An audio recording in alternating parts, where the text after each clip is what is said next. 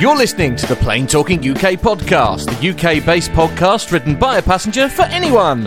And here is your host, it's Mr. Carl Stebbings.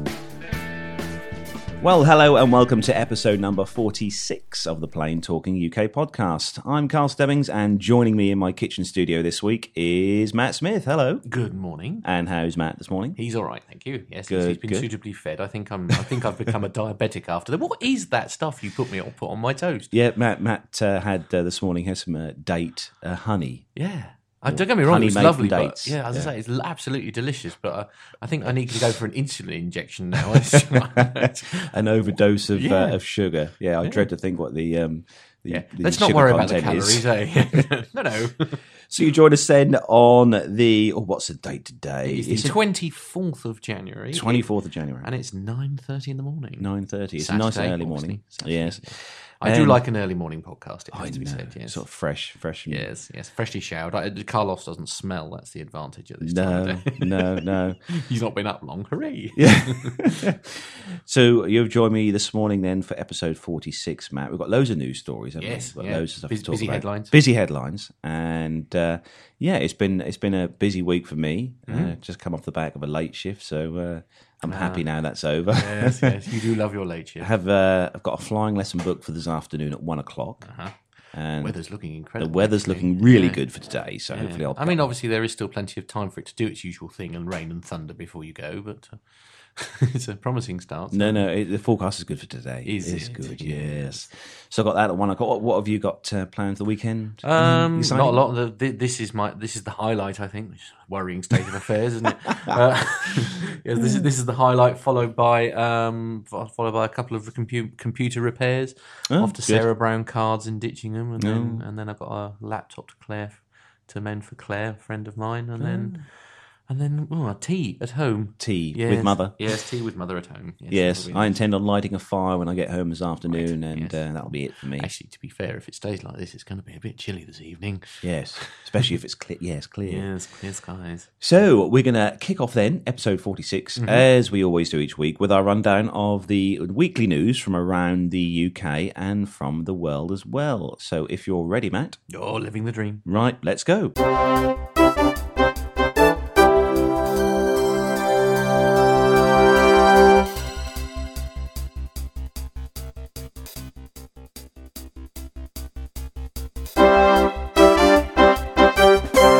So kicking off this week's news then on the journalism.co.uk site, London Gatwick launches a language and accessibility web app. So London Gatwick is the first airport to launch a language and accessibility app on its customer website.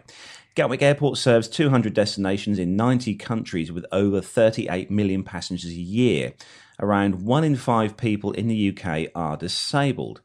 London Gatwick, the world's busiest single runway airport, has added Recite Me's cutting-edge accessibility and language software to its website, making it the first airport in the UK to provide this service for passengers. Around 12 million people in the UK, or 1 in 5 of the population, have a disability and would benefit from greater customisation of website content, whether it's changing the font size, the colour, contrast, or having the content read out aloud.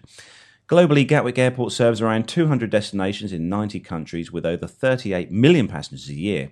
One of the main reasons the airport has included the multi-language features, also provided by Recite Me app, successfully running on gatwickairport.com's site, Recite Me's accessibility and language software allows the website's visitors to access the website in the way that works best for them. The technology is cloud-based, so it works on any platform and especially well on mobile devices. Mandy Armstrong, Digital Communications Manager, said, "With 38 million passengers passing through our doors each year, it's vital that we provide accurate and up-to-date information on our website. Having the Recite Me app means we can better meet the communications needs of our disabled passengers, as well as those passengers whose first language is not English. More and more of our passengers are accessing our website via mobile devices and smartphones, and this app is cloud-based and works wherever our passengers need it to work for them." What do you think of this one then, Matt? Well, I mean, you've got to love anything that makes sort of airports accessible to literally anyone. I mean, it's a very clever idea. Actually, I was looking up how the software where it works. It's very, very, very clever. I mean, brilliant. If I'd recommend using it, because there is the Recite Me app itself. Actually, there is a paid version, and it's only about 60. I think if you're on Android, it's only about sort of 60p. But it is worth having. I mean, it's brilliant if you're sort of wandering about. I love it. I think well, it's brilliant, and well done to Gatwick Airport for getting it on board. Really, I wonder if any other airports will add this to their sites. I think if one's done it, they're all just a bit like the energy companies, isn't it? When one drops their prices, so does everyone else. It's good. Yeah, I need to look into more of it. It's an exciting app. The next story, moving on. Okay, right. Oh, here we go. There we go. Oh, right. I've not seen this site before. This is the Lodestar.co.uk, and they are talking about Doncaster Sheffield Airport sees cargo increase. Robin Hood Airport, Doncaster Sheffield, has seen a 112% increase in the amount of cargo it transports. The figures, which represent the number of consignments in and out of the airport, show a second successive year of growth. The figures represent tonnage through the airport year on year for 2013 and 2014. Doncaster Sheffield Airport, through operator Anglo World Cargo, managed a series of aid flights in November and December to Sierra Leone as part of the government's programme to help those affected by Ebola. The flights, operated by Air Cargo Global for the Department for International Development, included equipment such as beds, mattresses and medical supplies for 5 field hospitals in Sierra Leone. Dale Hoxwell, cargo manager at Doncaster Sheffield Airport, said, "We were delighted to be part of the UK's efforts to help Sierra Leone defeat Ebola, and we will continue to help in any way possible. The growth in our cargo activities is excellent and continued evidence that the airport's cargo terminal is enhancing its reputation around the world. The amount of freight being transported has increased significantly, and this can only be positive news for the airport and the regional economy. Between October and December, the airport saw 7 B747-400s operate from the cargo terminal. Doncaster Sheffield's airport cargo terminal has the ability to handle all aspects of air freight, from the smallest parcel to bespoke charters of large cargo aircraft such as the Antonov 225. That's the big one. That's the big Russian one, yeah. Right. Some interesting facts then on this airport, the Robin Hood Airport then. A couple of interesting facts I've just found out. The airport was used during the Cold War, Right. and it was used by the Vulcan bomber, nuclear-armed Vulcan bombers. They used to do training missions from there. And also the airport's first commercial flight flew to Palma de Mallorca, in Mallorca, on the 28th of April 2005, Right. was their first commercial flight from the airport. And the airport had its first long-haul flight to North America, and they began in 2007. So it's kind of a sort of a fresh, newish kind of airport as such. I mean, the only thing that bothers me slightly with this story is saying it's a 112% increase in the amount of cargo it transports. But I don't know if you can. I mean, I suppose you can, because I suppose air cargo is air cargo, but it seems doesn't seem right almost, including the figures of sending out support on behalf of the government to Sierra Leone. I mean, I guess cargo is cargo, and I presume they were paid for their services, which is why they can include it. But any use not of on the an aid airport is mission, good. surely. I mean, yes, yeah. To keep the I'm just querying whether all of that should be included in the percentage figures, I suppose. So the passenger numbers there have fallen slightly in the last few years for the airport. The actual passenger movements have gone down slightly. What kind of numbers are we talking? We're talking over the course of a year. In 2010 or 2007, sorry, they handled just over 1 million passengers. Yeah. In 2013, which is the last statistic I can see in front of me here, it's dropped down to 690,000. Right. So, I mean, it's still over 500,000, isn't it? So, I mean, it's still moving significant numbers of passengers. But cargo is very important. What about what destinations do they fly to? Does it cover? They've got there's a few Regular airlines run routes, from there. yeah. A few of the well-known airlines that operate from there: Flybe, Yeah. Thomas Cook, Oh, right. Thomson, and Wizz. Oh, yes. They cover a lot of the Mediterranean destinations: Dalaman, Larnaca, Majorca, Gran Canaria, Malaga, Paphos, Sharm el Sheikh, Tenerife. Oh, right. These are all seasonal destinations, Yeah. so they operate at certain times during the Yeah. year. So a lot of traffic, sort of summertime, but maybe not so much. Flybe as well. They do the Jersey run from there Yes, to yes. Jersey. They do one from Norwich as well, don't they? Yes, Yeah, to Jersey. yes. Lovely place. Love to go there. Yes, it is. So next story, moving on, Yes. is on the Manchester Evening News site. And Dreamliner Jet, the headline here, with nearly 300 people on board, diverts to Manchester so a broken toilet can be fixed. Right. Okay. So passengers wait for 2 hours on the runway while an engineer mends a broken loo. The Dreamliner jet, with nearly 300 people on board, had to divert to Manchester so a toilet could be fixed. Passengers waited on board for 2 hours while an engineer mended the loo. The Barbados-bound Boeing 787 had taken off 1 hour late from Gatwick at around 12:40 p.m. last Sunday. But once in the air, a technical fault in the toilet meant the crew had to divert to Manchester. The jet had 283 passengers on board and took off again at 4:30 later on that day to continue its flight to Bridgetown. A Thomson spokesman confirmed the delay was due to a problem with a toilet. 2 flights, meanwhile, were prevented from landing at Manchester Airport due to the fog on Sunday. An Aer Lingus flight from Dublin had to land at Birmingham, while the Saudi flight from Jeddah landed at Heathrow.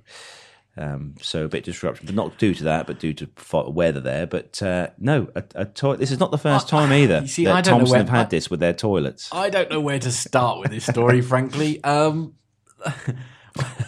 Now, there's 200 and something, so just shy of 300 people on board of this aircraft. Presumably, this isn't the only toilet. No, Right. it's not. Okay, so what is so special about that toilet that they can't? Because I mean, I've been on a flight where a toilet has got blocked or something like that, or something's gone wrong with it, and what they do is they shut it, and then you use the other toilets. So what are we missing? What detail are we missing from this story that means that because of a broken toilet, they have to land an hour after they've taken off? Well, I'm just while we're on the subject, I'm just looking to see Yes. how many. I mean, I think the toilets, because they normally have 6 on board. Right. Okay. These 787s, Depending on configuration, configuration. But I'm just checking out Thomson's. It's 6. So they've got 6. Right. They've got 1 at the front, Okay. and 1 just before the sort of centre section. So that's 2 in the centre, and then 1 in the back. But even if it is, say, the toilet at the front, and so the pilot, perhaps needs a comfort break, as they say. That's what we say in our trade. We call it a comfort stop. If he needs a comfort break, even if the toilet at the front is not working, surely he could be trusted to go to the back of the aircraft to use another. Perhaps it was a. I don't know. Perhaps it was a thing that affected all the loos. Yeah, well, It may yes, have been. indeed. Maybe the lack of detail is the reason why this story doesn't make sense. Then maybe, but Yeah, I'm just checking again on one of the class configurations for the Thomson jet. You've 1, 2, 3, 4. There's 5 loos. right. There is okay. 5 loos. 2 at the rear, 2 in the centre, and 1 at the front on the 787 Right. 800 series that Thomson have. Yeah. Because they have a premium cabin in Thomson. Oh. Yes. But yeah, it's Is that where it has fragrance soap instead of Yeah. the usual anti-bac? perhaps it was emitting a smell, and that's why they had Right. to. Okay. But like I said, it's not But surely issuing sick bags would be a lot cheaper than actually. But would you want to go all the way to Jamaica with a? I'm going to smelly Jamaica. loo? I really won't care. No, I suppose. No. Oh dear. Anyway, on to the next story. This is with the Evening Express, and the headline is Aberdeen Airport announces new route. Try that again. Aberdeen announces a new route to visit Santa in Lapland. This is a bit late, isn't it? I know. Well, I think they're getting ready for next year already. So a tour operator today announced it will be flying a special day trip from Aberdeen to Lapland so families can visit Santa Claus. Departing from Aberdeen early in the morning, families will be able to mush their own team of husky dogs when they land. They will also have the chance to ride snowmobiles and take sleigh rides with reindeer before meeting Santa. A flight will then return to Aberdeen later that evening. The day trip, run by Transun, is set to take place on December the 6th, and tickets will cost around £489 for adults and £469 for children. Carol Benzie, Managing Director of Aberdeen International Airport, said, "We are delighted with the announcement of such a unique experience and will have no doubt the day trip to Lapland will prove to be popular with our leisure passengers." Oh, that's a very sweet story, isn't it? I know. Would you like to go? Well, I would, and I'm just a big kid, so I'd love to go. I quite like. Yeah. I'd enjoy the husky bit and things like that more. You know, reindeer sleds and all that kind of thing. Much more my sort of thing, really. And I'm probably a little big now to sit on Santa's knee. He may object slightly. So these tickets, then, like you said, are £489. Yeah. Pounds for adults and 406. There's not a lot of price difference there between the adult and the child Yeah, price. but it's mainly aimed at children anyway, isn't it? So you know they're cashing in, aren't they? Can't blame them for that. And if let's be honest, if you can afford to take your child on an experience like that, then why shouldn't you? Frankly, I can't think of anything nicer. Well, I would. Flying there—that's the best thing about it. I'm going to close this story now. I know. Enough now. Move on. I'd love to fly. I'd love to fly into somewhere wintry like that. That must be really good. Yeah. Yeah. I don't know. The idea of the ice and thing scares me. That's the most terrifying thing about watching them de-ice an aeroplane at Luton Airport. You're just thinking, ooh, is this thing going to get off the ground? Ooh. Have you ever watched the episodes of Ice Pilots? No. The Ice Pilots? No. Yeah, I've heard of it. It's a brilliant series on I forget which channel it's on. Bravo, one of the channels anyway. Yeah. And it's based around a company who operate at Buffalo. Right. And they have these old Dakota. I presume you mean aircraft rather than actual Buffalo. Yeah. Yes. That's a whole different program. And it's awesome watching those guys flying out of icy runways and stuff. Really good series. Sounds terrifying, frankly. But Mail Online. Yes. Next one. And this is something I found out earlier this week, and I could not believe this. Really? I watched a video on YouTube, and I was horrified because this is our airline. Yeah. Is it? Oh, yeah. No. So, as in British Airways. Yes. Your airline's Emirates, surely. I mean, come on. Well, I know it would be Air Malta. Yeah. Sorry. Yes. So the story goes: fifth class. Horrified TV news presenter films disgusting, grimy conditions on board first class in British Airways flight to St. Lucia. It's hardly what you expect when splashing out up to £9,000 on first-class flights to the Caribbean. But after treating himself to the trip of a lifetime, TV news presenter Owen Thomas was horrified to find dirt and grime caked around his first-class seat. Videoing the evidence, the former BBC anchorman posted the evidence on Twitter, dubbing the service Filth Class. Oh, very clever. Yes. And narrating the short 30-second video, the presenter explains, so this is BA's first class, and it's absolutely filthy. You see the marks on here? Most of these you can actually scrape off. Oh, yummy. You see the stains down here? It's when you open your seat and the real horror begins. This is first class. This is British Airways first class. It's disgusting, he said. The former BBC anchorman and reporter flew off to St. Lucia with a companion on Saturday in first class seats that retail on BA's website for nearly £9,000 each in peak season January. BA were told today advertising seats for this month at BA were today advertising seats for this month at £8,798. But he was so disgusted that he posted on Twitter, "Be shocked, this is what at British Airways first class is really like." As we experienced yesterday, unbelievable. On YouTube, the video was posted under the headline, "British Airways first class, filth class." He wrote, "This is what the first class is really like." And London to St. Lucia, he flew this on the 17th of January, which was only a few days ago. Yeah. The TV presenter told Mail Online that he and his business executive partner flew out of Gatwick on Saturday morning for a luxury 10-day break. And they were taking the break after a stressful couple of years, and they were appalled that BA could treat anyone with such contempt. There's nothing short of corporate greed. They took the money, lots of it, and clearly couldn't give a damn about customers, whether they're in first or economy. After being contacted by the Mail Online, BA apologised for the poor state of the first-class bay and admitted that they had fallen short of their usual high standards. Just slightly. Hinting that part of the fare was paid for in air mile points, Mr. Thomas said of his travelling companion, "After 2 years apart, we had points and deserved this as a mega treat, but never again." So, honestly. just showing, Matt can see the pictures in front of you here. I'll tell you. Carl will put this on the Facebook feed if you want to have a look at it. Because honestly, I've never seen anything like it. The video is worth a watch actually as well. I mean, he really isn't impressed, and I don't blame him. Not for that kind of money, frankly. That is really dirty. It is beyond really dirty, isn't dirty. it? I mean, we all joke. We all joke about Ryanair, don't we? But I mean, Ryanair would never have their economy class in this condition, let alone anything else. It is truly, it's bang out of order, and something's obviously gone horribly wrong there. I can't believe it. It's such a shame. He was sitting in seat 2A. Right. So, right in the first sort of row, first class. I mean, I've flown business class once. I treated myself when I was actually coming back from New Zealand.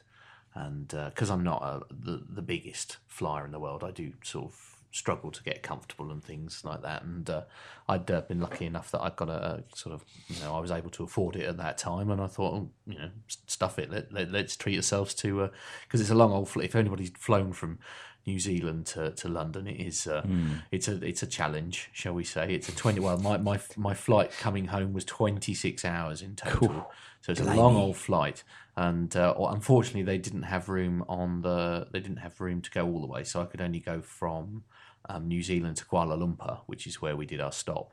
But oh dear, it was the single most glorious experience I've ever had in my life. It was nothing short of wonderful, but.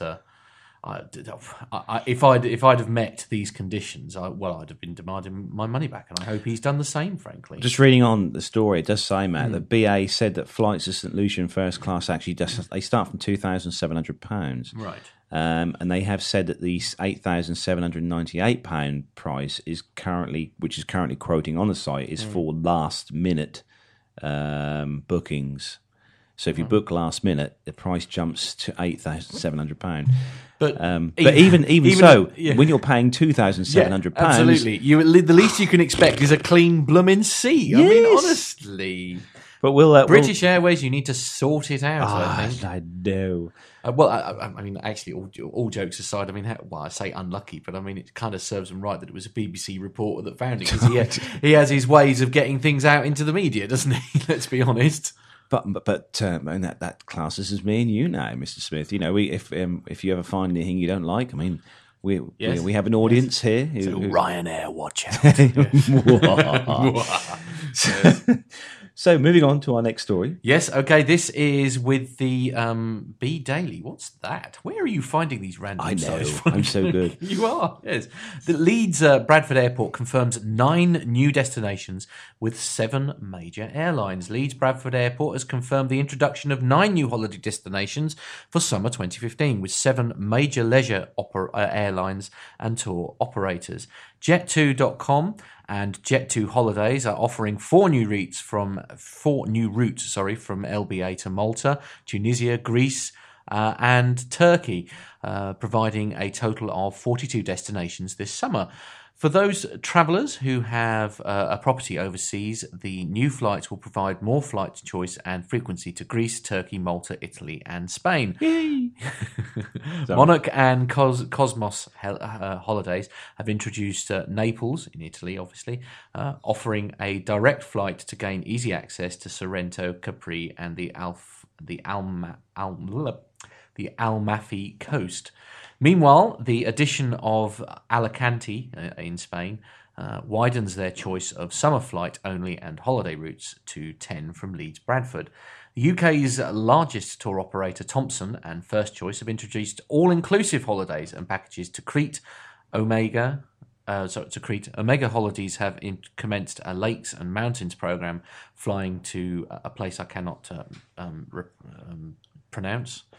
I want to say fried chicken, but that isn't right, is it? Friedrichshafen. Whilst good old Ryanair have reintroduced services to Riga, the capital of Latvia, offering a new... Sorry, I'm being distracted because Carl is taking a photograph. I'm so sorry about that. Sorry. Offering a new city break option for this summer.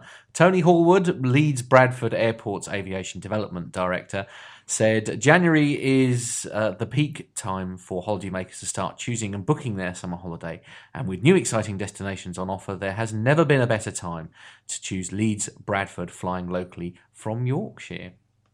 Well, there we are. So come on then, Mr. Stats Boy. I want some numbers. Some numbers on Leeds Bradford. Leeds Bradford. What kind of turnaround are we looking at here? How many did they fly out?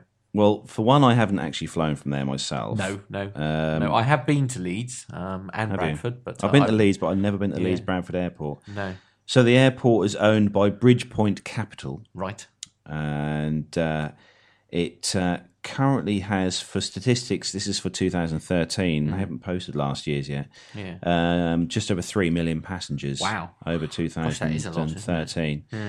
Passenger numbers have gone up over 2012, 2013, which is also good. Yeah. Up 2.8%.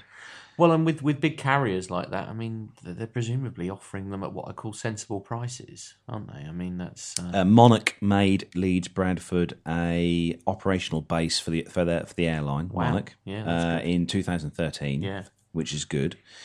Just looking as well, just another. Let's have it is used during the wartime as well. right. Avro built a new shadow factory to produce military aircraft. Avro, obviously, making the Avro Vulcan. Right. The Avro. Yeah. The Bristol Blenheim as well was produced there. The Lancaster Bomber. Yeah. Gosh. So I mean, it's steeped in history then. Yeah, plenty of history there. Yeah. Definitely plenty of history there. Oh, And well done to them. Yeah. Well, those are impressive numbers actually. for that airport, yeah. I mean, is it going to be not long before they call it London Leeds Bradford then? If it continues with numbers like that. Actually, it doesn't say here where they class them on the sort of top list of airports Regional through the UK, but. No, it looks like a lovely airport. Does it? Yes, we'll have to fly from there. Oh right, okay. Yeah, it's the getting there that's the problem for you really. Yes. To be honest, it's a very long way from sleepy East Anglia. It certainly is. And anything that involves the M6, in my experience, is a place that Well, should you be know your avoided driver. greatly. Yes. you drive your coach there. You know better than anyone. Yeah. So, next piece of news. Yep. And it's a favourite of ours. Yes. It's Ryanair news. Yeah, no, it's good news actually. It's good, yeah. It's Herald Scotland site, this one, the Herald. Ryanair boss vows to pass falling oil prices on to passengers. Good man.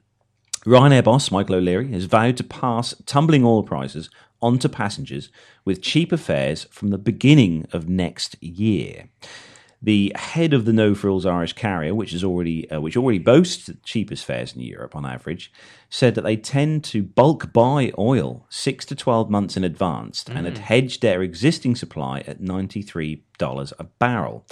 However, Michael O'Leary said that they expect to see the current low prices filter through to their bottom line by the end of this year and promised to cut the cost of tickets as a result.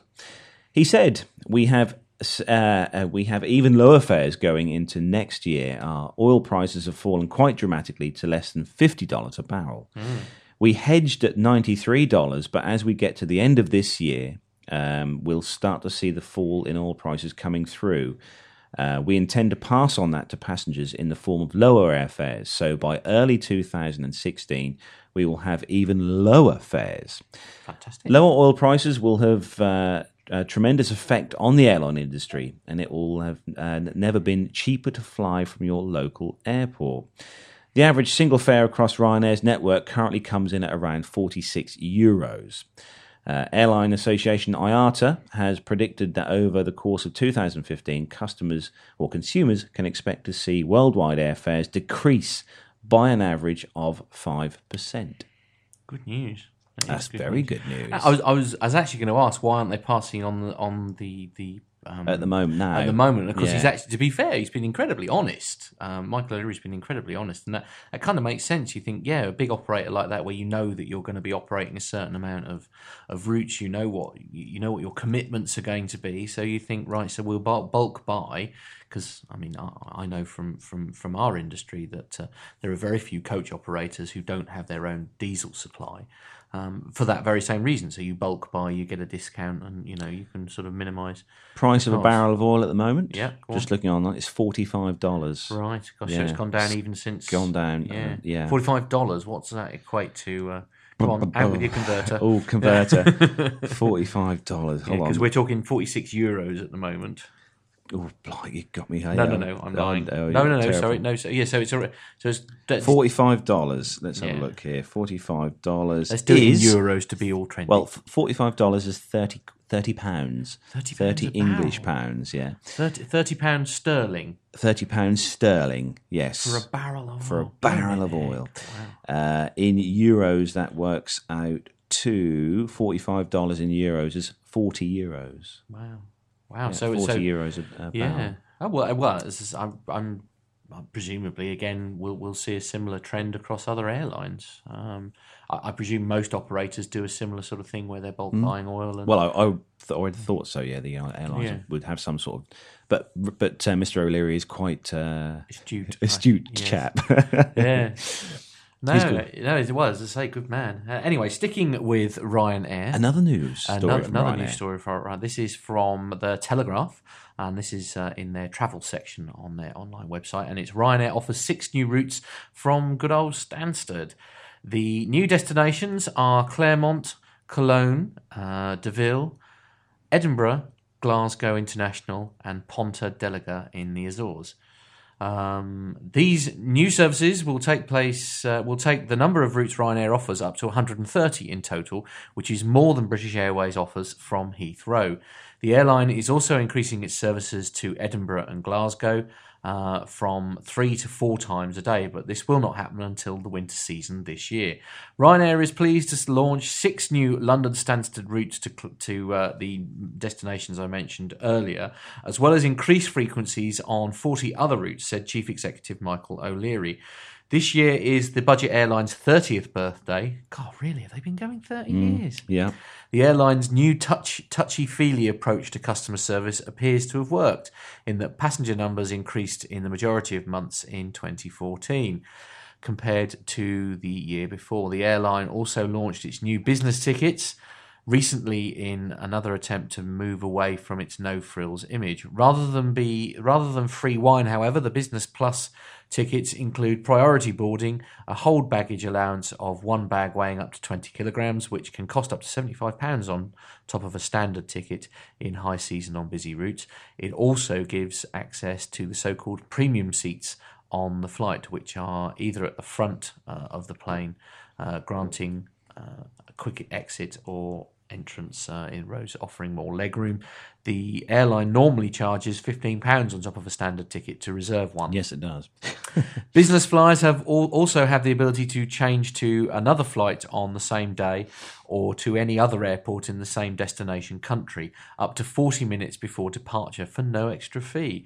The airline normally charges as much as £90 to make a change, basically more than the actual ticket was worth then to change. So it's well done Ryanair, really. As I say, I mock them really, and I shouldn't, to be honest. I mean, I almost always fly with Ryanair wherever it is. I know. Well, I'm the same. I must just say, actually, because obviously I came back Sunday just gone. Yes, you did with Ryanair. Ryanair from Lanzarote, and I wish I got the guy's surname because he deserves a special mention. But our head flight attendant, if that is the correct term, was a chap by the name of Ben, and without doubt, he is one of the funniest people that I've ever give I've ever heard give a safety announcement. It is anybody who's perhaps sort of experienced him, who's listening to this, will immediately know what I'm on about. He was absolutely brilliant. So if you in the unlikely event you are listening, Ben, good morning and thank you for a fun flight. It was hilarious. That's good. That's good. It's all the times I've flown with Ryanair, which is quite a few times now. You kind of either get a good crew, get a good cabin crew, or you get sort of the ones that just seem a bit he says tired. choosing his words carefully. They can be a bit short. I think another word is rude, but I'm sort of moving away. But far from it with this particular crew that were bringing us back from Lanzarote. They were an absolute hoot, all of them. They were all in good spirits. It was, as I say, honestly, it was one of the nicest flights I've had,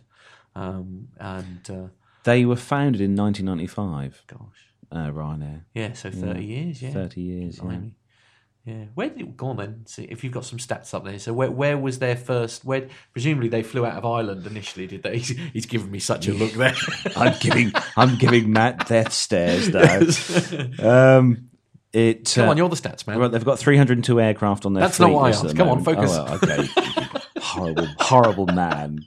I don't like you. No, I know. Yes. The company was founded by an Irish businessman called Tony Ryan. Oh, so not Mr. O'Leary then? No, it's founded by the guy called Tony Ryan. The airline began with a 15-seat Embraer Bandeirante turboprop aircraft flying between Waterford and Gatwick Airport. There you are. I see you did know the answer, didn't you? go. So Waterford, I presume that's in Southern Ireland, is it? Yeah, I presume so. Yeah. Mark Maiden would know that one. Right, He'd know okay, that one. Yeah. But they also, in their time, have operated BAC 111s, an aircraft I've flown on, really old aircraft. They flew them between 88 and 93. Yeah. Kind of strange seeing the Ryanair logo on a BAC 111. But they also, obviously, they fly the Boeing aircraft at the moment, the 800 series, but they also used to have the 200 series, which is the old school steam gauge, as we were saying before. 737, very popular though. Yeah. Still being used by many airlines through the world. But so it's a bit of Ryanair history there for you. And sticking with Ryanair. Do we get free flights? I know we should do. If you're listening, Mr. O'Leary, me and Matt would love a free flight. Yeah, Island routes would be handy for me. Yeah, we'll go to Ireland. We'll go to Ireland together. Auntie's got a lovely guest house. You'll have to come stay. Yeah. Right, done. The Irish Times, this one, and Ryanair agreed to pay Boeing a premium for next generation aircraft. This is something we've covered on previous shows before about Ryanair purchasing or being the launch customer for the 737 MAX that Boeing plans to begin production towards the end of the decade when Ryanair ordered up to 200 of the aircraft. According to its chief executive, Michael O'Leary, Ryanair paid a premium, what it believes will be a game-changing aircraft, as it will cut fuel bills by 20% and carry 197 passengers compared to the 189 that the current 737-800 series holds.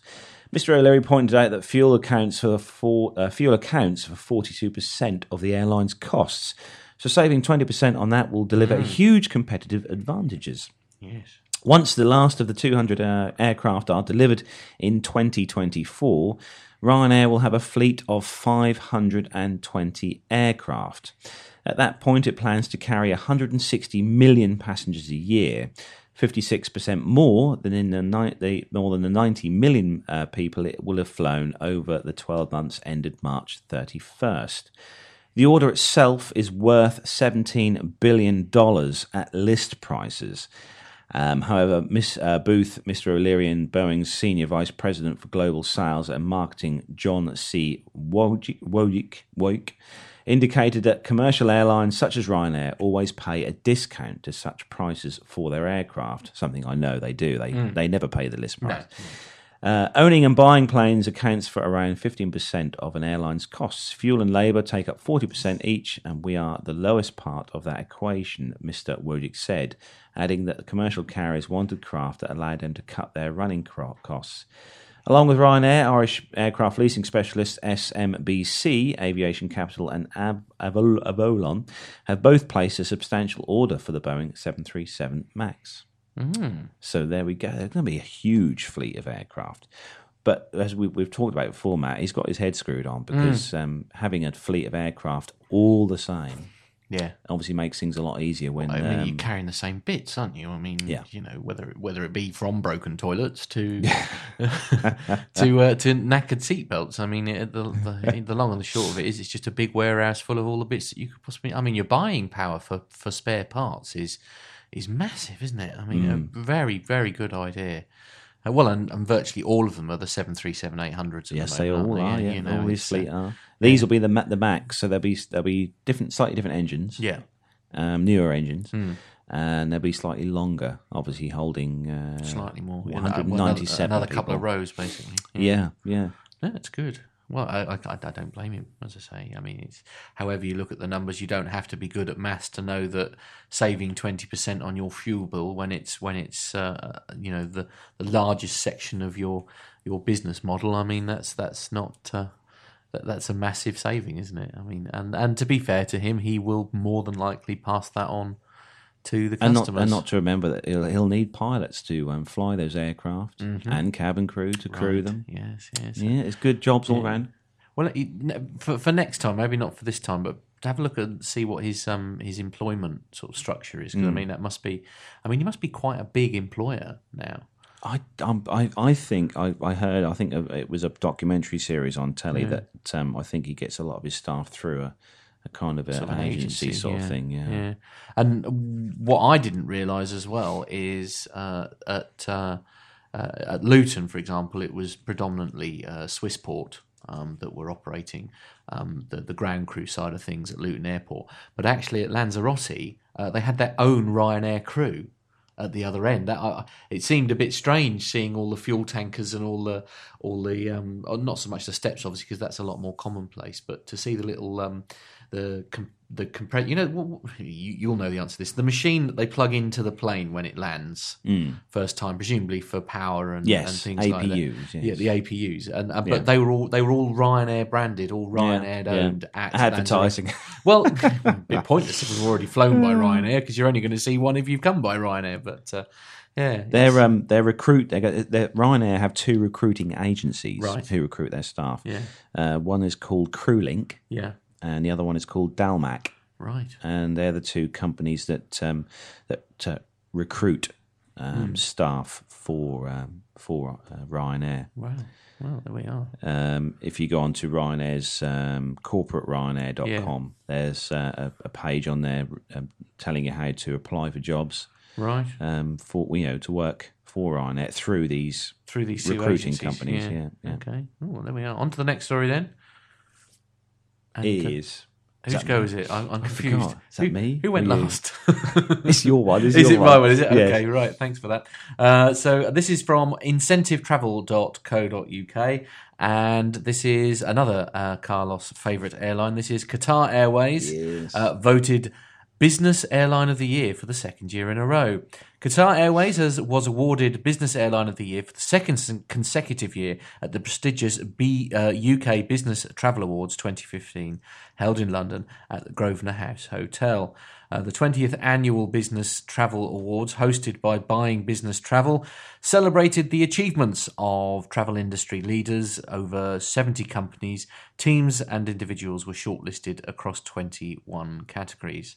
Richard Oliver, country manager UK and Ireland, said, "It's been an incredible year for Qatar Airways, not only with a number of new routes, but the expansion of our fleet to include the A350 and the A380, both of which represent the latest in aviation engineering and technology. This award reiterates the quality of our renowned 5-star service, and it is an honour to have been recognised in this category again.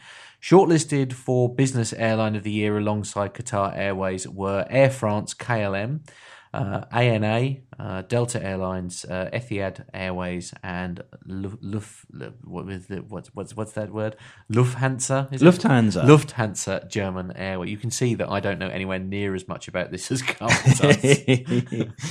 With a modern fleet of 146 aircraft, Qatar Airways connects businesses and travellers to more than 145 destinations across Europe, Middle East, Africa, Asia Pacific, and the Americas. In the past 12 months, Qatar Airways has welcomed its first A380 to its fleet, followed by its first A350 as the global launch customer, and begun services between Heathrow and Doha on all business class A319 aircrafts.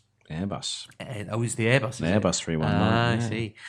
In May 2014, Qatar Airways became the first carrier to fly an all-business class service from London Heathrow. Oh, right. So literally one plane and it's just all business class. They're also the launch. Qatar are also the launch customer for the A320 Neo. Really? Wow. So they've got quite a good relationship then. Launch customer for the Airbus 320 Neo and launch customer for the 350. Wow. Anyway, the daily Airbus A319 service from Doha is configured with a single aisle, 2x2 seating configuration offering 40 seats. The service departs from Terminal 4 at 5 to 10, arriving in Doha at 6:40 in the following morning. The A319 business class seat has one of the highest specifications for business class travel of any airline, with wide seats that recline to fully flat beds. In 2014, Qatar Airways also launched services to Sharjah. Oh, I'm so glad I'm not the only one struggling with that. Anyway, some foreign airport in the United Arab Emirates, if that narrows it down for you. Al Maktoum International Airport, Dubai World Central, Philadelphia, USA, Larnaca, Cyprus, Sabia, Istanbul, Edinburgh, Miami International Airport, and Dallas-Fort Worth in the USA. From May 2015, Qatar Airways will operate 63 direct services a week from the UK to Doha, with 42 from Heathrow, 7 from Edinburgh, and a further 14 departing from Manchester. Wow. Thanks for that story, Carlos. That's okay. I'm glad you enjoyed that one. So they have, they have a destinations, 146 destinations they serve. Their company slogan is "World's 5-star airline." Right. Is their company slogan? Are they the first to do a sort of business, an all business class? No, flight? It's been done before. Yeah, right. yeah. They're a relatively new airline, and they were founded in 1993, and they commenced operations in 1994. Right. So a relatively new airline, but still their level of service, along with all the other 21 years old. Yeah, so they haven't been going long. Yeah, but put them alongside Emirates and quality that good. Quality of service and stuff is fantastic. Yeah, with them. Oh, the last story. Oh, and it is... I'm clapping quietly to a myself. top 10. Here. Hey, top 10. Yeah, we should get a jingle made for hang top on, 10s. yes, leave it.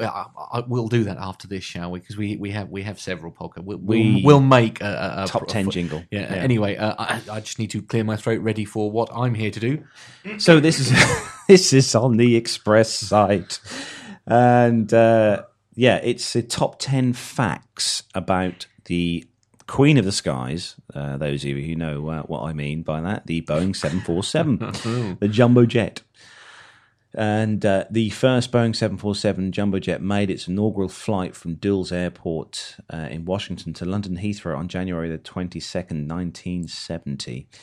And we've got 10 interesting facts about the jumbo. So we're going to start at... Number 10. So at number 10, over 1,500 jumbo jets have now been made by Boeing. Wow. That's a big lot. Number, isn't it? Yeah. Considering how big they are. Yeah, absolutely. Yeah. Number 9. At number 9, last year, a retired Boeing jumbo jet was turned into a 33-room jumbo stay hotel in Stockholm, Sweden. Now, Really? if you've seen, this is awesome, Matt. I have to say, I followed this one online, and this is, if you love aircraft, Yes. Which I'm guessing you do. and you're travelling to Stockholm, you just need to stay in this hotel because it is awesome. It is like nothing you've ever seen. I know. Yeah. Anyway, number 8. Number 8, then, a Boeing 747 jumbo jet weighs as much as 67 average African elephants. Ooh.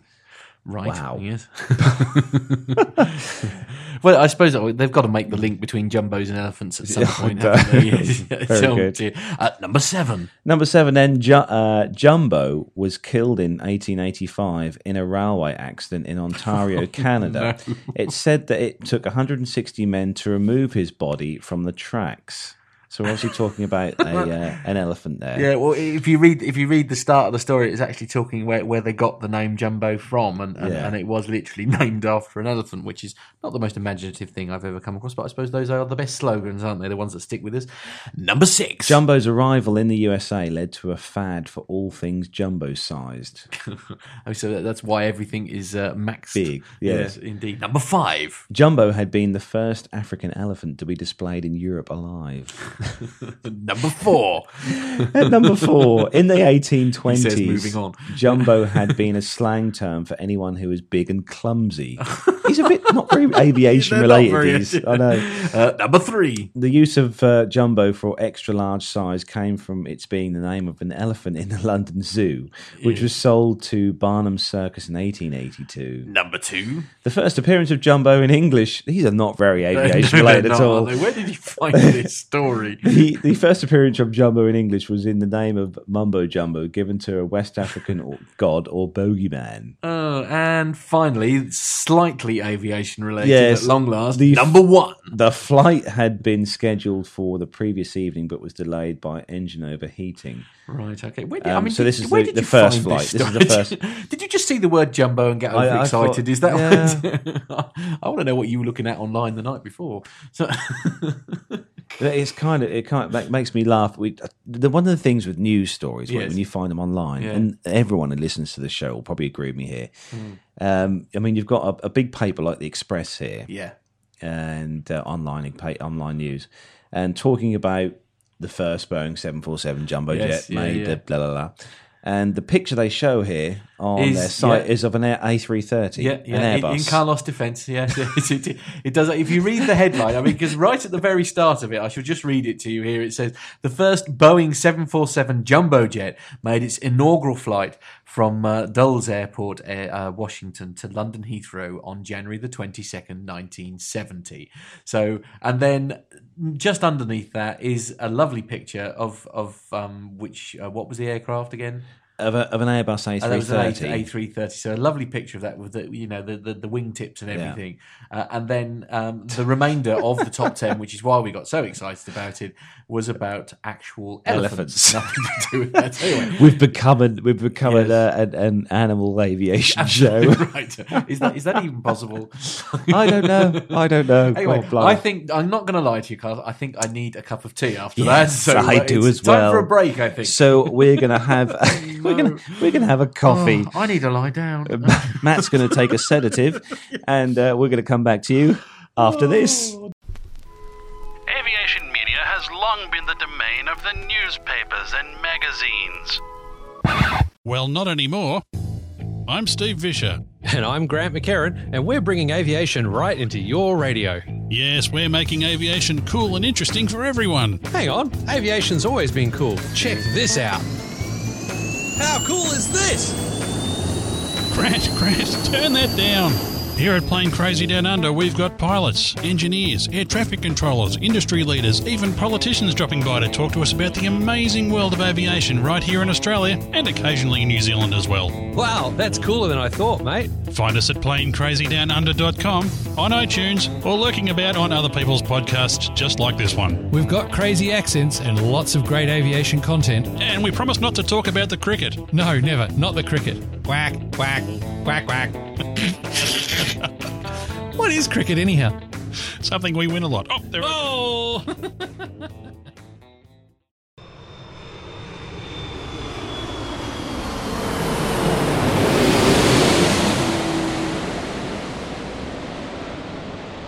That was a bit low. Yeah, up a bit, please. Blimey. So then, we're refreshed, aren't we? Yes, I've had my lie down. Honestly, Carl has been told that in future, with my role as producer, he's been told to, in future, proofread all stories before they're submitted for approval. I emailed you those links last night. Yes, all right. I'm just as much to blame. Thanks for that. Right, so we've got a few bits of military aviation news to bring you. Yes. So if you're quite ready, then Matt. Yes. Let's go.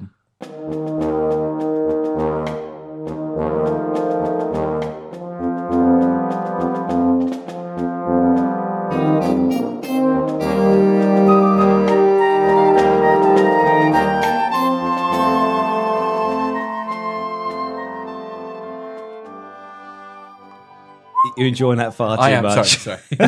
So our first story then, Matt? Yes, okay. This is, in fact, I will just say all of our stories, with the exception of one at the end, are actually Flight Global, as per usual. So we're in our military section.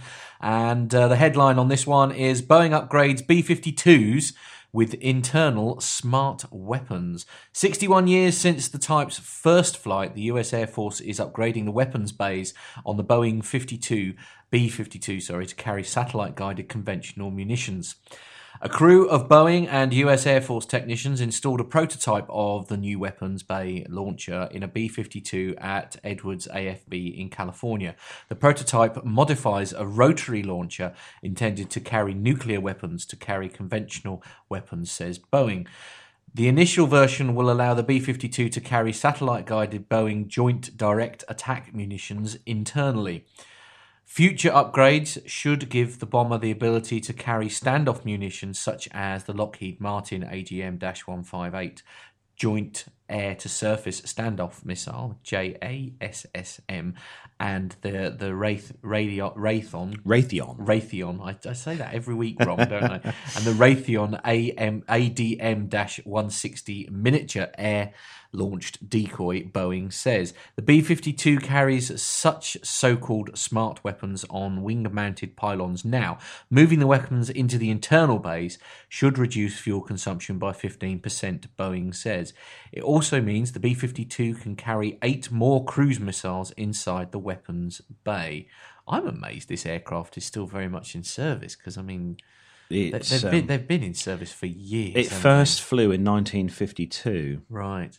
And was introduced into service. I mean, I presume this is a several versions on. Yeah, there's a B version and an H version of this of the B-52.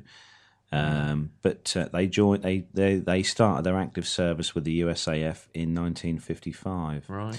And as of 2012, 85 of these are in active service, with 9 in reserve. Right.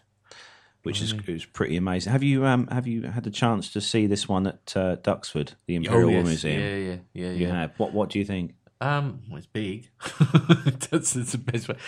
Well, I am. Whenever I see these aircraft, I'm always just astounded at how, with just the sheer size and the scale of these things. I mean, how on earth these things get off the ground, I do not know. It's amazing if you go to the hangar at Duxford and you get to stand underneath the wing of this aircraft. Yes, I was hoping to go. A couple of my colleagues are actually going this week to Duxford with a school group, and I'm not going to lie, I am hideously, insanely jealous.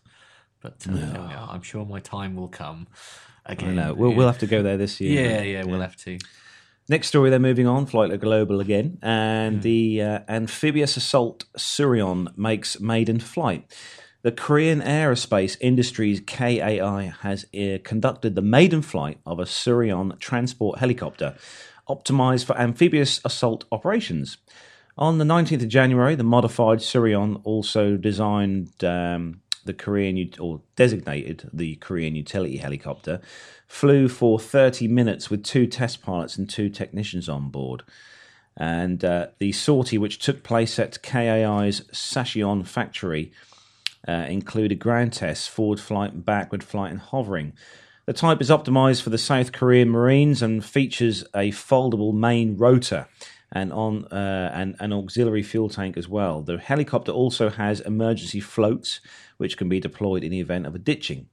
Throughout 2015, the amphibious Sirion will be tested in a range of environments, including cold weather and aboard ships. In April 2013, KAI told Flight Global that the Marines would acquire about 40 of the variant. The helicopter is likely to serve aboard the Navy's Dokdo amphibious assault ships, of which one is in service and one is being built. KAI said that the development program is worth 800 billion this currency that is there for Korean, the Korean currency, but converted it's $738 million, and will enhance the Marines' ability to transport troops and equipment within the littoral environment. Production of the variant will likely commence after 2015 testing campaign. Now, this helicopter, the Sirion KUH-1, is a twin-engined transport utility helicopter developed primarily by the Korean airspace industries. Looks very similar to a Super Puma. Right. Looking at the pictures on here. And it first actually flew in 2010, so it's been quite long in the development process. Yeah. But no, it's quite a commitment, though, isn't it? I mean, they're sort of taking on 40 of said variant. I mean, I think just goes to show, though, like that it's not just the Americans and the British who can build. Yeah, helicopters like this. Yeah. They can be built anywhere around the world, or designed, which is good. Yeah. Next story. Okay, next story. This is Flight Global again, and the headline is the KC-46 tanker testing will begin at least a year behind schedule. Operational testing of the Boeing KC-46 aerial refueling tanker is expected to begin at least 1 year later than planned. The US Defense Department's Director of Operational Testing and Evaluation, the DOTE, in its annual report on ongoing development projects, says the readiness for the scheduled start of the initial operational test and evaluation phase continues to be high risk, with the 12-month delay expected.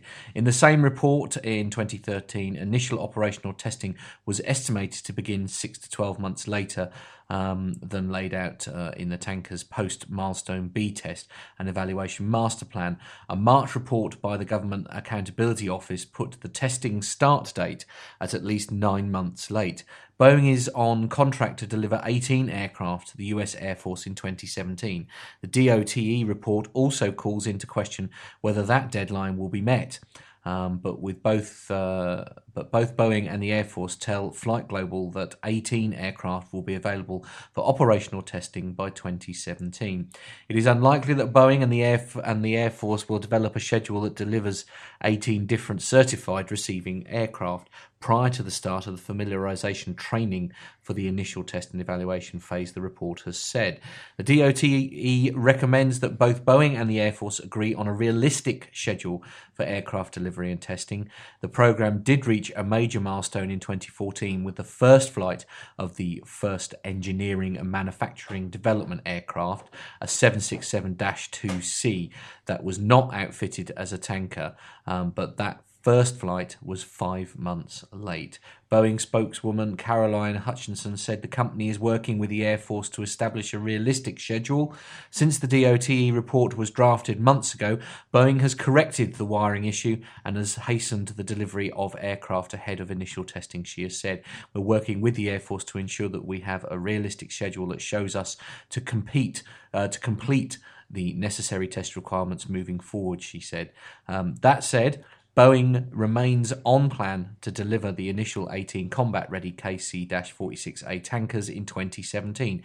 Any adjustments made to the internal work schedule keep us on track to meet our commitments to the Air Force. The Air Force spokesman Ed Gulick says the service's integrated test team, made up of both uniformed and Boeing personnel, are planning an incremental approach to the IOTE as aircraft become available. So it's a troubled build, really. This aircraft, though, is based on the 767. Right. We've featured this before on the show. Right, the KC-46, and like I said, it is a 767 passenger aircraft, which has been in service for many years now with Boeing. It's a Boeing aircraft. Yeah. But it takes a long time to develop and to change an aircraft which was made. For passengers, for passengers, for passengers, and convert it to do something, have a massive role, like tanking and stuff like that. You've got to be so careful with sort of how you utilise the space inside, haven't you? Because it's got to remain completely balanced, hasn't it? Otherwise you'll never get the thing off the air, especially if it's fully loaded. On Wikipedia, which is a brilliant source of information on the internet, It can be a tad unreliable. it can be a tad unreliable, but the pictures are good. Yes, yeah. They obviously the bit of information they've got on here regarding the KC-46. Uh-huh. Funnily enough, they have the picture for the aircraft showing obviously the refueling 767, the KC-46. It's refueling a B-52. Which we've just been talking about, so it's quite ironic that one. Yeah. Oh, nicely tied. You're in danger of done some research there, Carl. I know. I'm getting good at this. Shame about the top 10 before. Oh no. Okay. I'm not going to let you forget that. You realise that, don't you? I can't believe in an aeroplane-based podcast. I'm sorry, I'm rambling. Well, in an aeroplane-based. Anyhow, the KC-46 Pegasus, as it's designated, has a price of around about the $250 million. Right. Okay. Price ticket for that aircraft. And you're ordering one when? I'd love to. I'd love any aircraft, to be fair. Well, yeah. So moving on, the last story then, on the Royal Air Force site. And this one is regarding air traffic control at RAF Wittering. And it's beginning a new phase. The air traffic control services at Royal Air Force Wittering entered a new phase on Monday, the 19th of January, as the station began a joint civilian and military venture. A civilian team from Babcock International is managing the station's airfield and the visual airspace, whilst a Royal Air Force team runs the radar approach room and the wider radar controlled area. Military and civilian aircraft or air traffic controllers work together in key locations such as the National Air Traffic Services, NATS, control centre at Shamwick, but arrangements such as this are extremely rare at RAF stations. Both the Civil Aviation Authority, the CAA, and the Military Aviation Authority, the MAA, have been instrumental in forging this agreement, but the ultimate responsibility for the safe operation of the airfield will remain with the Royal Air Force. Wing Commander James Lapsley, Officer Commanding Operations Wing, said this is an innovative... Innovative. That's the word. Arrangement, and I know that the Babcock International and Royal Air Force teams will work together to deliver first-class air safety. What do you put in this tea? Leading the Babcock International team is Mrs. Sally Belshaw. Sally brings her wealth of experience from RAF Witten, where she has been an air traffic controller for 16 years. Well, I'm sorry, you ran out of milk, so it was whiskey. Okay. Yeah.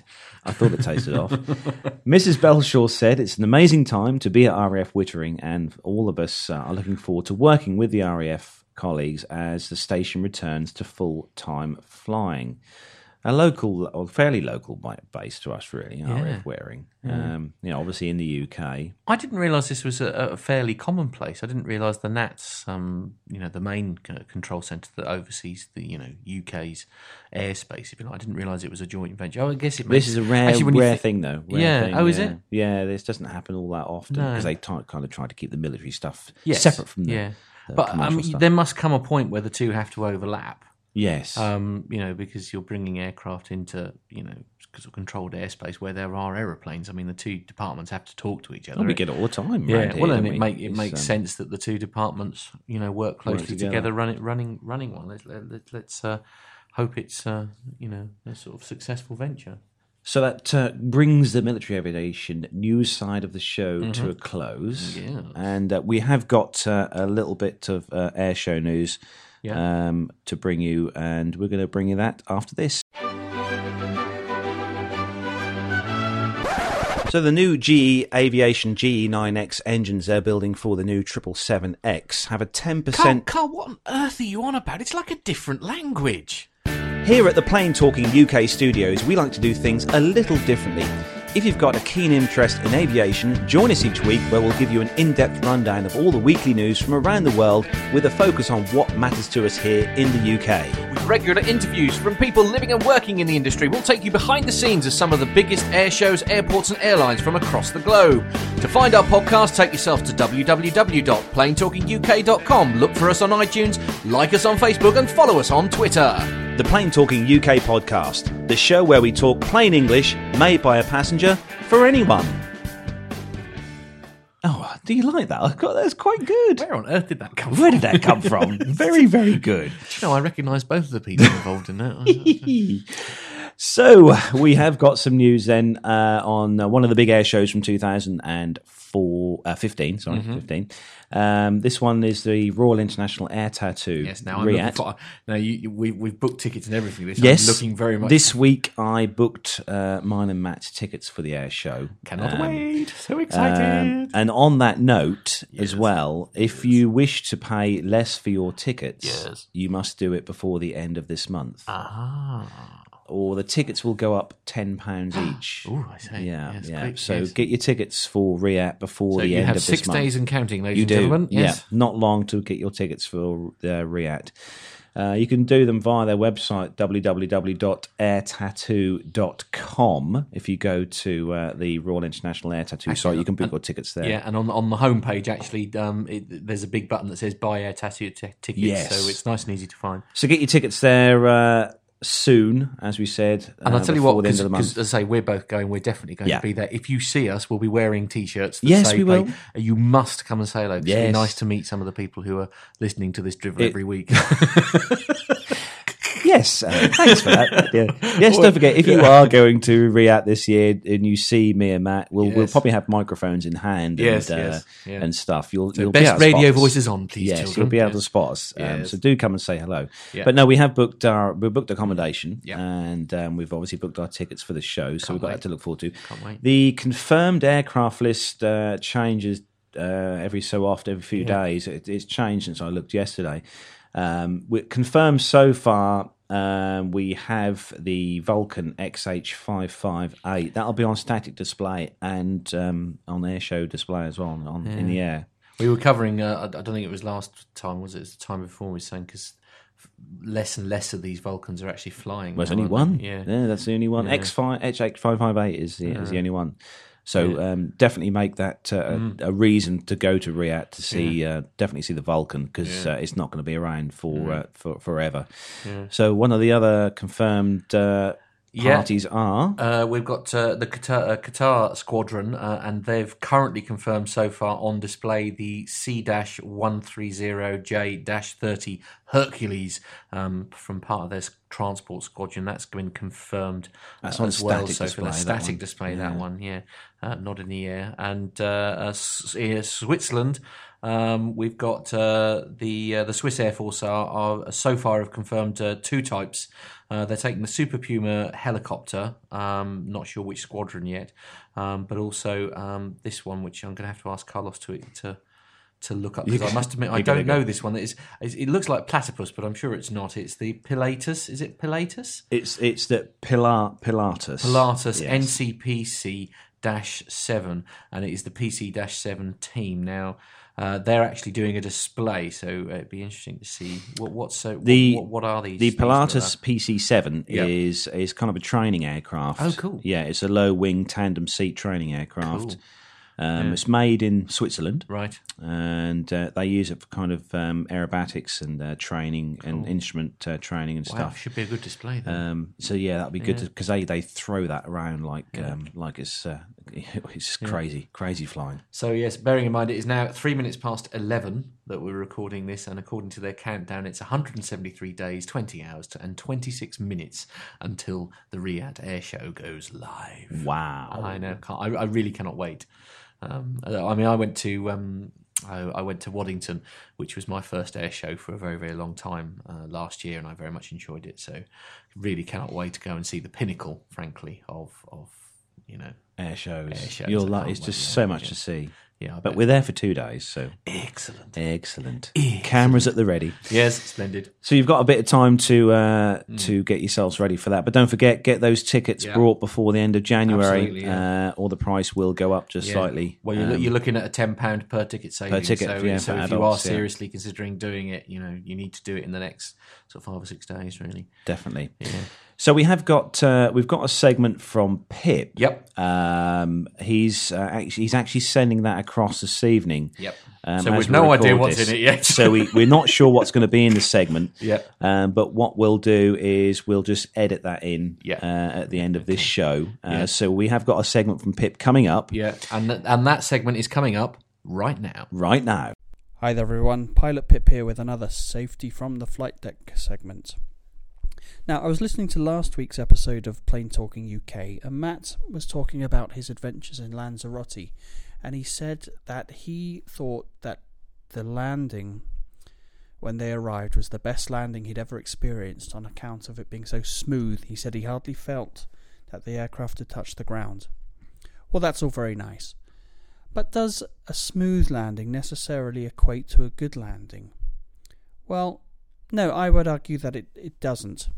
Now, the point of a landing as a pilot is not to touch down smoothly. If you can do it, then great, and you certainly don't want to have a hard landing that crushes everyone's vertebra. That wouldn't be so good. But the idea is not necessarily to make a greaser, as we call it, a nice smooth touchdown. The point of a landing is to put the aeroplane at the right speed and at the right height and touch down on the right bit of the runway. Because runways are, of course, of limited length. They're not all 20 miles long. They're typically 2,000 metres or maybe 2,500 metres. And when you have an aeroplane, perhaps a 200-ton aeroplane, travelling at 150 miles an hour, it takes a lot of energy to stop. And it can potentially use up a lot of runway to do it. So it's important that you can safely stop the aeroplane within the runway length available. But not only that, we have to, as a legal requirement, we have to ensure that we can land on a runway and stop within 60% of its distance. So, for instance, if you had a 1,000-foot runway, which actually is a very short runway, that would be too short to use for most aircraft. But just for example's sake, if you had a 1,000 metre runway, then you would need to be able to ensure that you can approach and land and stop on that runway within 600 metres, 60%. Or if you're a turboprop aircraft, 70%. And that's a legal requirement. We have to make sure at the pre-flight, at the planning stage, that that's something we can do. And there are all kinds of things that affect the landing distance. The weight of the aircraft, the speed of the aircraft, winds, a tailwind will increase your landing distance, the temperature, system unserviceability, so thrust reversers, ground spoilers. There's all sorts of things. Now, the two major things that I mentioned there are speed and height. And those are the two primary factors we're really looking at when we're making a landing. You have to ensure that you cross the runway at the right height and at the right speed. And the speed that we use is something called VREF. Now, that's a bit of a technical term, but it's basically a speed that is based on the stall speed of the aircraft plus a safety margin, typically around 30%. So we have to cross the runway threshold at this VREF speed, and we have to cross it at the right height, typically approximately 50 feet above the runway threshold.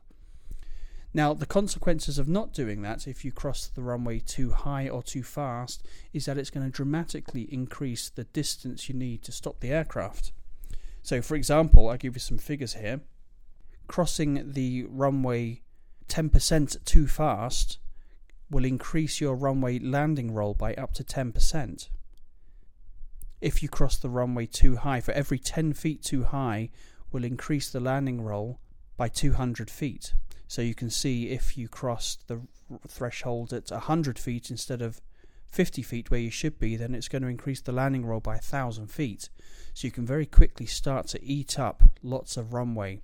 Then if you start adding in tailwinds, well, a 5-knot tailwind, is going to increase your landing distance by 10%. And that's quite a lot. And all these effects are cumulative. So if you cross the runway too fast, too high with a tailwind, you're going to very quickly run out of runway. And that's a dangerous thing. We have to ensure that we can stop adequately on the runway. And there are many other factors involved as well. Runway elevation, temperature, all sorts of things.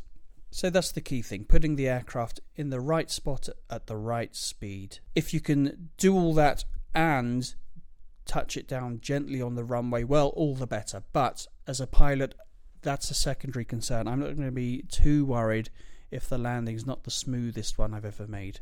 Like I say, I don't want to thump it onto the runway and all the bags fall out of the overhead bins and people have broken backs. That would be a nightmare for paperwork. But it's not something I'm particularly aiming to do. And to be honest, if that was the goal, to make a nice smooth landing, well, to be honest, anyone can do that. You just approach the runway a bit fast, and then you can just hold the aircraft off just above the surface and let it float down the runway as the speed gradually bleeds off, and you'll nice and gently just kiss it onto the runway. But you run the risk of eating up all the runway, and you can very easily find yourself not able to stop. And we all know there have been plenty of accidents over the years of aircraft going off the end of the runway, and that's at the very least a bit embarrassing. At the worst, you can, well, kill everyone on board. So there we go. Smooth landings don't necessarily equate to good landings. Anyway, that's all from me for this week. Hopefully speak to you all again on the next show. If, by the way, you're interested in this sort of stuff, I covered it in depth on episode number 3 of Plane Safety Podcast, which is, of course, still available on iTunes, so check it out if you like. Otherwise, that's it from me, and it's back to Carlos and Matt.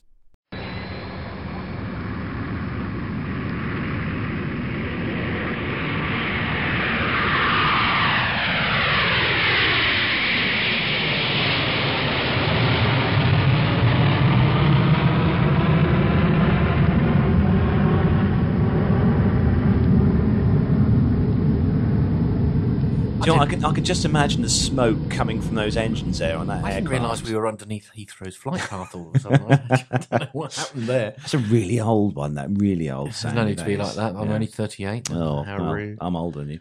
Anyway, so thanks for that, Pip. Yes, as always. Yeah. He does lead. He leads such a huge, busy lifestyle. I know. Where was that recorded from? Did you say it was Munich or somewhere like Munich. that? Yeah. I actually had an email from. And the Pip. last one was from Moscow or something silly like that. Well, last night Pip was in Madrid, as you do, and today he's in Munich. Oh, fantastic! We need to meet this guy. We need to meet this guy. If only to just sort of seethe in complete jealousy. Pip, honestly. Of course, good man. Anyway, thanks for sending in the yes, segment. thank you Greatly for that. Appreciated that. It's good listening as always. Now we've got some shout outs. Yes, a couple of mentions we'd like to make. One, this is actually from Instagram. And DH Aviation Photography, and you've been looking at these pictures, haven't you? Yeah, I mean, I've been following DH Aviation Photography for some time now on Instagram. Yeah. If any of you guys got Instagram, what's his actual handle? It's DH. These are all lowercase. Yeah. DH and then underscore Yeah. aviation. Underscore photography. Cool. If you follow him on Instagram, he just does some absolutely awesome pictures. I mean, oh wow, yeah. He must use. So that picture you've just shown. Sorry, just showing Matt some pictures some of and these stuff. Pictures. Wow. They look almost like. I mean, they've been photoshopped a little bit, I think, but judging by the with the filters and stuff, yeah. But they almost look fantastic. surreal, don't I they? know. Yeah. I've been following him for a while now on Instagram, and he puts regular pictures up on there, which he takes, and they are honestly, the pictures are fantastic. They're so sharp. That's what I kind of. Yeah, so clear. they are very, very sharp pictures. Yeah.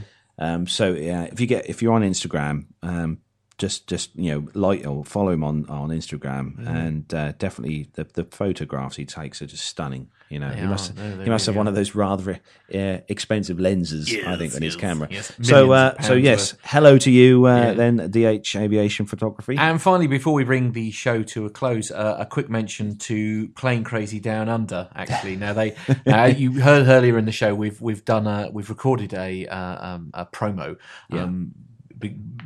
Which they very kindly now carried, hopefully carrying over in Australia when they do it. Is it Australia?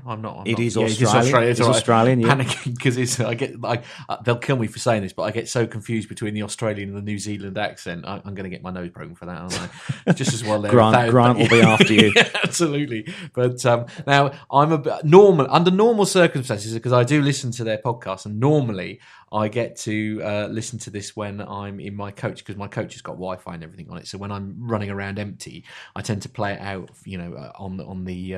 on the radio. And unfortunately, my vehicle is actually in for maintenance at the moment, and I haven't been able to do it. So when I got here, Carlos played me a segment from the show where they were their last show of 2014. And one particular section sort of made both of us grin from ear to ear. So thank you very, very much, Steve and Grant. And if you we recommend that you give them a listen as well if you really are sort of plain nuts. And and make sure you take yourself to www.planecrazydownunder, all as one word, .com. I mean, it really is a good listen. It is excellent. Good, I know. yeah. I love their show. Yeah. I mean, they were producing quite a lot of shows quite regularly, and due to work commitments, they're now sort of they're finding it hard to produce a show as often. But when they do produce a show, the interviews that those guys get over there are just excellent, especially the ones with Matt Hall, who does obviously the Red Bull air race stuff, and cool. I love listening to those. Absolutely fantastic interviews those guys get across the pond there in Australia. So thanks again, guys, for that. And that's about it for episode 46. 46 has officially come to a close. Yes. Now we're doing one more next week, aren't we? Which will be episode number 47. 47 will be next weekend. And then we're carrying out an experiment. Now, you recall, obviously, last time that I was in Lanzarote. You were. And now, yes, I was in Lanzarote. Now we're going to have a go because the roles are going to be reversed this time around. So I'm going to be driving the desk, which means absolutely anything could happen in 2 shows' time. So I recommend you listen to that for no other reason than because it could well be catastrophically hilarious. But anyway, so Carlos is going to leave me in charge of the bells and whistles and the faders and the buttons while he's I'll be in Lanzarote. You'll be in Lanzarote as well. 2 shows from Lanzarote. I know. Here we are. But, yes. So, but he's taking away a little bit of clever technology that we've organised for him. So hopefully it'll be a slightly better feed than the one that I gave. We'll have a huge download following from Lanzarote soon. I think that'd be good, wouldn't it? Well, they feel free to sponsor by Lanzarote. I just hope the Wi-Fi connection holds up in the hotel we're staying at. Well, that's all right. We'll probably cheat a little bit, and you can do some pre-records and stuff to be sure. But just to that'll be sure. Ironically, it was all right actually. I was pleasantly surprised with the exception. I should just stress, because the only thing that I had available to me were my tablet and my mobile phone for reasons that I won't go into that involved lost items. But because I was a bit worried I was never going to see my laptop again, if I'm brutally honest. But there we are, all part of the fun. So it was all done using my mobile phone at the other end. So it was quite as little tinnier than I would have hoped. Little tinny, but you know, it was still audible. Yes, it was. We could still understand what you were saying. But as I say, progress has been made on that front for hopefully a couple of shows' time. So we're probably going to record again this time next week, next Saturday, and then you fly away on Sunday. Saturday night into Sunday. Sunday morning. Next Sunday morning, early. We'll be flying with Thompson on a 737-800. Oh dear! Haven't been on one of those for 10 minutes. 10 minutes, right? Okay. Oh, do they? And 1 o'clock is rapidly approaching, and it's you've got another lesson today. Yes. At 1 o'clock, I do have a lesson. So we're going to wrap up the show then. Yep. So then, from me, Carlos, in the Plain Talking UK kitchen studio, I'm going to say a very clear, crisp, and sunny goodbye to all the listeners, and thanks for listening. Yes, absolutely. And from Matt Smith here in the kitchen studio, it's goodbye from me. Goodbye.